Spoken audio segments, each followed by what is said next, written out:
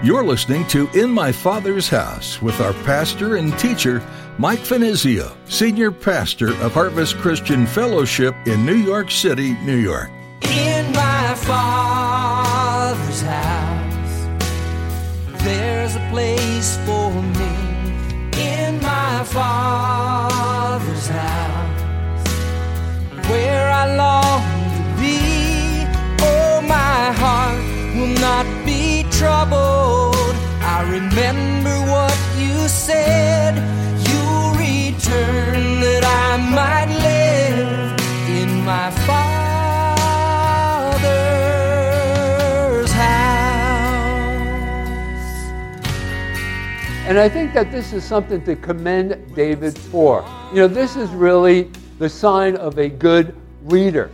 He listens to those who are a part of their ministry, if you will, and he takes their advice. So if you want to be a good leader, listen to those that God has placed around you that provide counsel. And this is just a good quality. This is just a good attribute to have, good virtue to possess as a leader. So we want to commend David for that.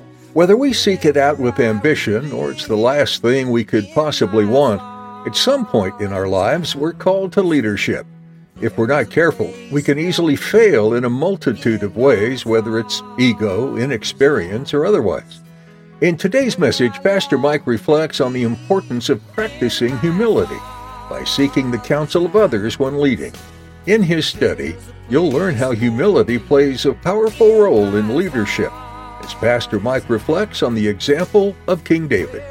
Now here's Pastor Mike in the book of 2 Samuel chapter 18, as he begins his message, The Heart of the Father. What you said, you return that I might live in my Father's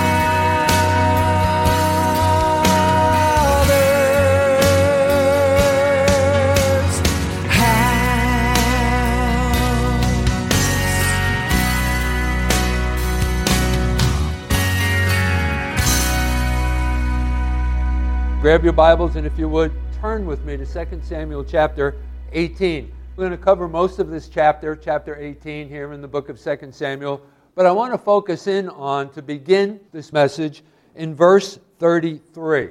The title is, The Heart of the Father. If you remember last time, Absalom has driven David out of the city of Jerusalem, and Absalom's troops, that is David's son, has now gone to war against David and those faithful followers of his and his mighty men. Now, as the battle ensued, messengers have just arrived telling David of the death of his son Absalom, who has been killed in that conflict, who was leading that rebellion against his father, who, as I've already mentioned, forced David and his loyal followers, his mighty men, to flee the city of Jerusalem, along with David's wives and children. And as David hears the news of what had happened, that is, his son Absalom had been killed in the battle, notice there in verse 33, and then we're going to go back to verse 1, and we're going to cover, as I mentioned, most of this chapter. But in verse 33, we read, Then the king was deeply moved, and literally undone. If you go back to the original Hebrew, that phrase, deeply moved, can be translated undone. So David is undone. And he wept up to the chamber over the gate of the city and wept. And as he went, he said thus, O my son Absalom, my son Absalom, if only I had died in your place, O Absalom, my son, my son. Now in reading this, you might consider what David has said here kind of bizarre. I mean, David had many reasons to actually hate his son Absalom. He cruelly killed his half-brother Amnon. And remember, David had multiple wives, and one of those wives had borne him a son whose name was Ammon. Absalom raped his half-sister Tamar, who was also one of David's children. And so for that reason alone, he had reason enough to hate his son Absalom. And then also he cruelly he actually stole the hearts of the people of Israel away from his father. Remember, David, just taking care of all of the affairs of the nation of Israel as his king, didn't always have opportunity or the time to preside over regularly the cases that were brought before his leaders, his elders there at the gate of the city. So Absalom in his place would go there at the gate of the city, and he would suggest to the people who had come to hear those cases that my father is really too busy, but I'll hear those cases. And in doing so, over a period of time, he actually stole the hearts of the people of Israel, suggesting that David didn't have any time for them. And so he stole the hearts of the people away from his father. And then also, throw this into the mix, after he actually came into the city of Jerusalem, he disgraced his father openly by having sexual relationship with David's concubines on the top of the palace. And so anyway, and then also he sought to take away his father's reign as king. He sought to kill his father, thus destroy any of David's loyal supporters. So anyway, considering all of these things, looking at the rebellion of David's son, his seeking to undermine his father, certainly David had a legitimate reason to hate his son Absalom.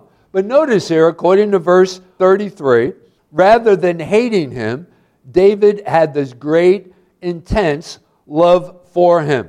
And notice once again in verse 33, the latter part of it, David cries out, "Oh, my son Absalom, my son Absalom, if only I had died in your place, oh Absalom, my son, my son." Okay, now with that said, that sort of sets the stage for this study. Now let's back up a little bit to see how this whole thing played out. And as David was sitting at the gate of the city where he had sought a refuge, he had already fled the city of Jerusalem and found his way into the city for his protection, his army, those that were with him, his mighty men, went out to face the army of Absalom. Okay, let's go back now to verse 1 of chapter 18. And we'll go through a verse-by-verse comment on each one of these verses here. And David numbered the people who were with him and set captains over thousands and captains over hundreds over them. Then David sent out 1/3 of the people under the hand of Joab. And remember, Joab was one of David's generals. 1/3 under the hand of Abiashar, the son of Zeruiah, and Joab's brother, another general, and 1/3 under the hand of Ittai the Gittite. And the king said to the people, I also will surely go out with you myself. But notice there in verse 3, but the people answered, you shall not go out, for if we flee away, they will not care about us, nor if half of us die, will they care about us. But you are worth 10,000 of us now, for you are now more help to us in the city. So they provide 3 reasons why David shouldn't be a part of this battle, that he shouldn't lead the men out into battle. What were those 3 reasons? Well, according to verse 3, first of all, David's life was more valuable than any of those that were going to participate in the battle. And then secondly, if the battle went bad for them, David there in the city would be able to send reserves to assist them in this conflict. And then lastly, they knew that it would have been hard for David to fight against his son Absalom because of his great love for him. So those are the 3 reasons why they suggested that David doesn't lead them out in battle. Verse 4, then the king said to them, and take special note of this, particularly those of you who are in leadership here at Harvest Christian Fellowship, whatever seems best to you, I will do. So the king stood beside the gate, there in the entrance of that city that they had sought refuge in, and all the people went out by hundreds and by thousands.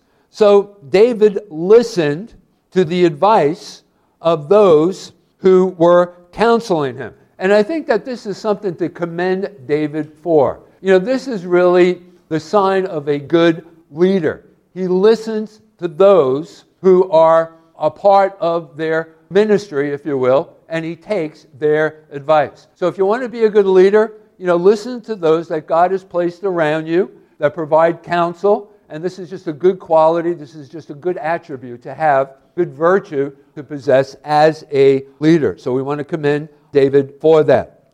Now, we are told there in verse 5, now the king had commanded Joab, Abishai, and Ittai, saying, deal gently for my sake with the young man Absalom. And all the people heard when the king gave all the captains orders concerning Absalom. So what is David suggesting here? Listen, as you go out to battle and you meet Absalom and his military, don't kill Absalom, just take him captive. And again, that was one of the reasons why David had been counseled not to go out and lead them into battle. But there's also something else there that I want to draw your attention to. These men, encouraging David to stay behind, were willing to take on great sacrifice and danger because they were devoted to their King David. And I think in the same way, we need to sacrifice and take on whatever danger that we may have to face in defending our King, that is the King of Kings, who is our Lord and Savior, Jesus Christ. So once again, we commend these men. Now in verse 6, so the people went out into the field of battle against Israel. Now remember, Israel had been seduced by Absalom's charisma and power, and all the battle was in the woods of Ephraim. So this conflict had taken place there in this location, in the woods of Ephraim. The people of Israel were overthrown. Notice that, so Absalom and his forces were overthrown by David's men there before the servants of David, and a great slaughter of 20,000 took place there that day. For the battle there was scattered over the face of the whole countryside, and the woods devoured more people that day than the sword devoured. Now that phrase there is something very interesting, and it suggests something to us that I want to draw your attention to. And we are told the woods devoured more people than the sword devoured. So this phrase implies that God fought for David and his men in an unusual way. The soldiers that were loyal to Absalom seemed to be swallowed up by the woods. Now, C.H. Spurgeon, commenting on this particular situation, said, and I quote, perishing not only by the sword, but among the thick oaks and tangled briars of the woods, which concealed fearful precipices and great caverns into which the rebels plunged in their wild fight when the rout set in. So, God had obviously intervened in this conflict. And he was the one who actually went before David's men to rout Absalom and his army. Now, verse 9. Then Absalom met the servants of David. Absalom rode on a mule. The mule went under the thick boughs of a great terebinth. Remember now, this battle is ensuing there among this forest. And his head caught in the terebinth, so he was left hanging between heaven and earth, and the mule which was under him went on. So now Absalom, caught by his hair on one of the branches of this tree, is now swinging in the wind. And he's just hanging there. The mule has gone before him, right? Now a certain man, one of David's men, saw him and told Joab, one of David's generals, and said, I just saw Absalom hanging in a terebinth tree. And so Joab said to the man who told him, you just saw him? And why did you not strike him there to the ground? In other words, why didn't you kill him? I would have given you 10 shekels of silver and a belt, a great reward. But the man said to Joab, though I were to receive 1,000 shekels of silver in my hand, I would not raise my hand against the king's son. For in our hearing, the king commanded Joab, remember what David said, you and Abishai and Ittai, saying, beware lest anyone touch the young man Absalom. So in other words, what he's saying here is, I heard what David said. We were to capture him and not kill him. Well, verse 13, he goes on to further offer his explanation why he didn't kill him. Otherwise, verse 13, I would have dealt falsely against my own life, because if David would have found out about it, David would have killed me. For there is nothing hidden from the king, David, and you yourself would have set yourself against me. In fact, David would have commanded Joab to go out and kill this man who had discovered Absalom hanging there in that tree. Well, anyway, then Joab said, I cannot linger with you. And he took 3 spears in his hand, so he's going to do what this other fellow wouldn't do. And he thrust them through Absalom's heart while he was still alive in the midst of the terebinth tree. Now, this reference to Absalom's heart is a general reference to the middle of the body. So don't be confused about this. He struck Absalom hanging in the tree, but he didn't plunge him with one of those spears into his heart. Because notice in verse 15, there we are told, and then 10 young men who bore Joab's armor surrounded Absalom and struck, and they killed him. And I think it was significant that there were 10 young men. And I think that this was in retribution to, remember, when Absalom first went into the city of Jerusalem, and he took David's 10 concubines and went into them, had sexual intercourse with them on the top of the palace roof. And so I think that it was significant that there were 10 young men representing Absalom going into the 10 concubines of David. Anyway, verse 16, so now Absalom has been killed. So Joab blew the trumpet, and the people returned from pursuing Israel, for Joab held back the people. And so now the rout of Israel is complete. They blow the trumpet, the fighting has ended. And then notice, they took Absalom and cast him into a large pit in the woods, so they didn't bury him in one particular place, in some random location where he wouldn't be discovered, where his body wouldn't be discovered. Why was that? And laid a very large heap of stones over him. Then all Israel fled, everyone to his own tent. So Israel now, Absalom's troops, are in full retreat. Now, they did what is recorded here for us to just make sure that he wasn't memorialized, that is, Absalom wasn't memorialized or had become an inspiration to any future rebels. You know, they would gather together there at Absalom's tomb or where he had been buried, and that would motivate the people to go out once again to battle against David. And so Joab made sure that that wasn't going to happen. Verse 18, now Absalom in his lifetime had taken and set up a pillar for himself. So he made plans for where he was to be buried at his death, which is in the king's valley.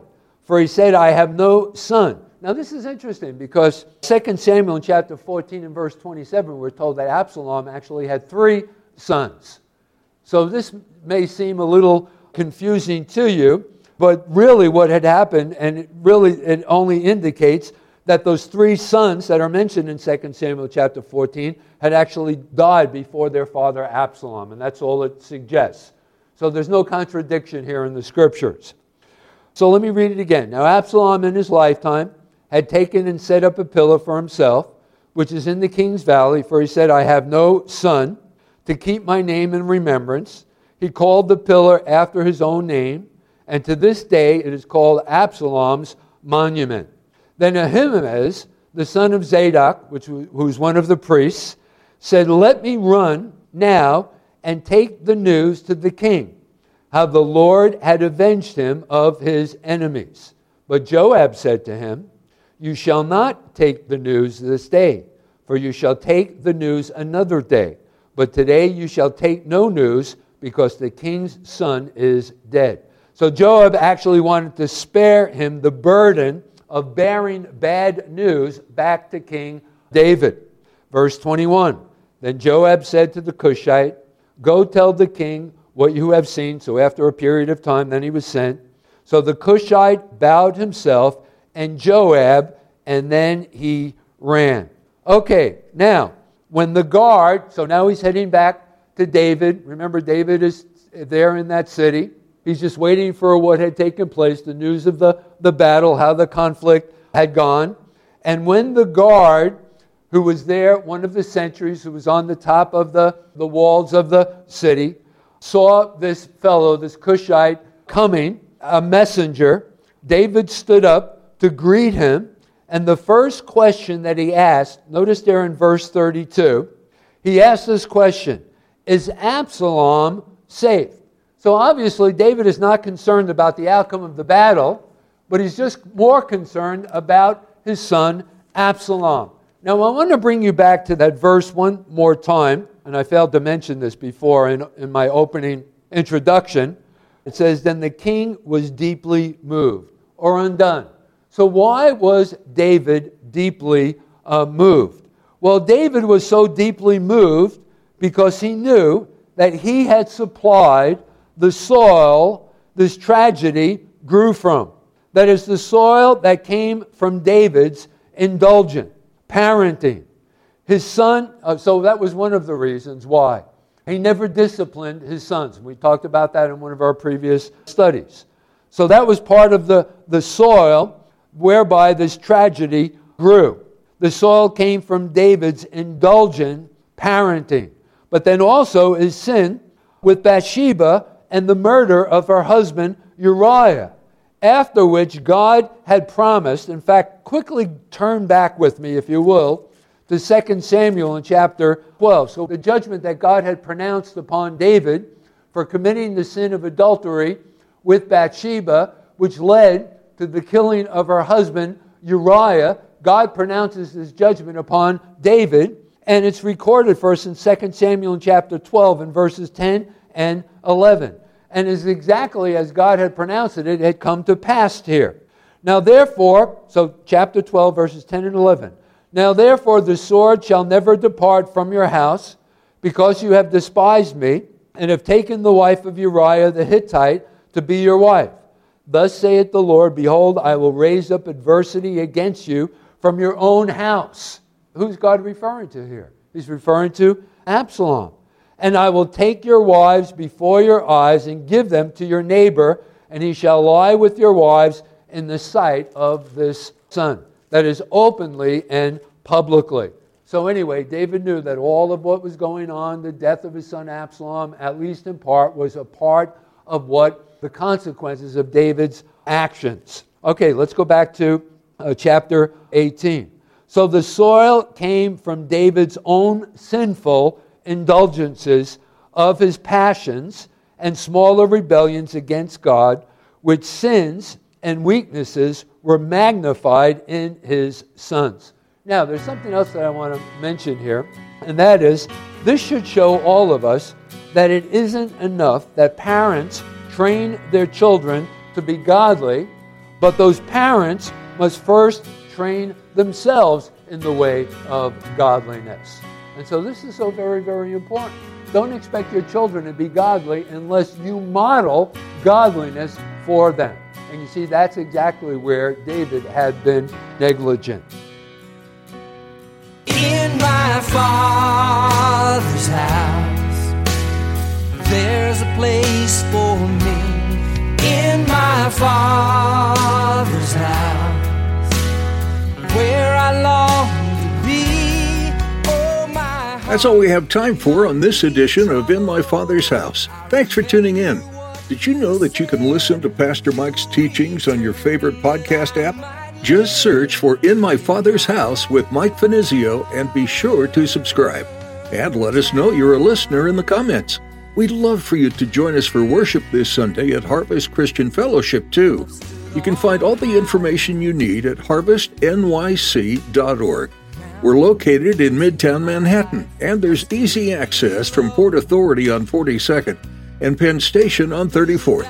If you're not in the area, or if you're unable to attend in person, we'd still like to have you be a part of our time studying God's Word. We're live streaming our services each week, and you can connect on our website. Again, that's harvestnyc.org. If you'd like to catch previous Sunday messages, click on the Resources tab. You can also watch services through our Vimeo link or connect with us on Facebook and Instagram. Links to all of these are available at our website. One more time, that's harvestnyc.org. As we wrap up our time with you today, we'd like to remind you just how much your Heavenly Father loves you. We also want you to know how grateful we are to have you as a part of our listening audience. and we're praying for you. Thanks again for joining us today, and we look forward to our continuing study of 2 Samuel next time, right here on In My Father's House. In my Father's house, there's a place